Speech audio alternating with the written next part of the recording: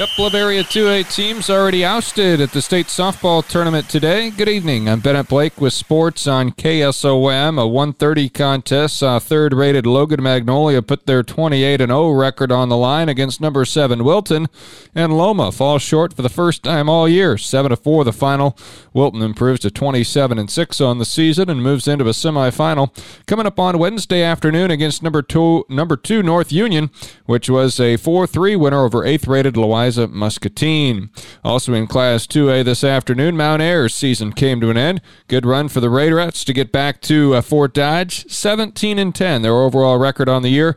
Went up against a very good top-rated Central Springs squad and fell 6-0. Central Springs now 32-1 on the season.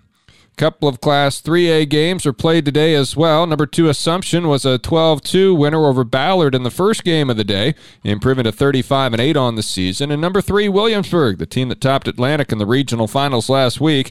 Williamsburg wins 5-1 over number 14 Sioux Center and moves on to Wednesday's semifinals.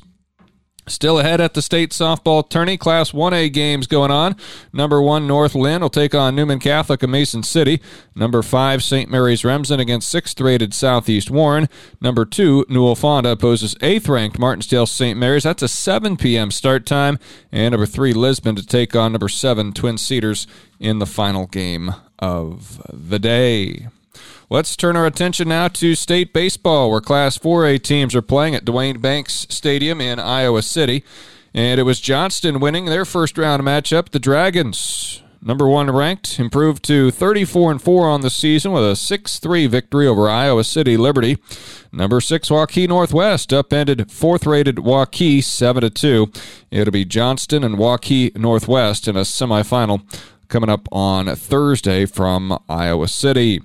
The other matchups there in Class 4A today in progress are Cedar Rapids Prairie and Dowling Catholic, and the nightcap will be Iowa City High and Indianola.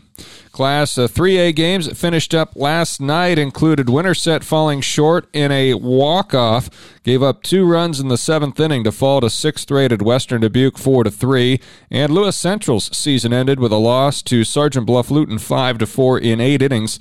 The top-rated Titans finished their year at 31-4. Assumption and Independence were the other first-round winners in 3A yesterday.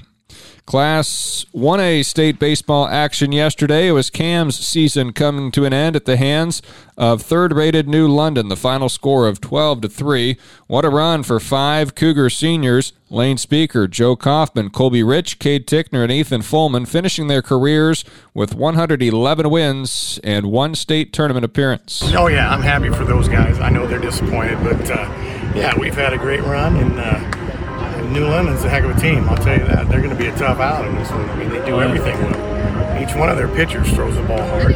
They made good plays, and they put the bat on the ball. So I wouldn't be surprised to see them on Friday. Other winners in Class 1A yesterday included second-rated Newman Catholic 3-2 over Lisbon.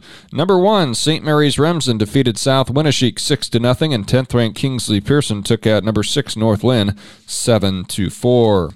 Class 2A action taking place today at Merchants Park in Carroll, and in the first contest in the Class 2A bracket, number 2 Esterville Lincoln Central improved to 32-2 on the season with their win over Interstate 35. The 7th-seeded Roadrunners bow out at 24-7 on the year.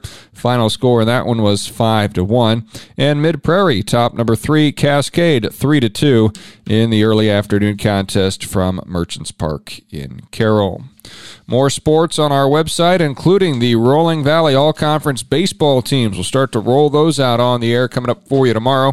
Before we step aside, let's take a look at the final stats from Cam's loss to New London yesterday.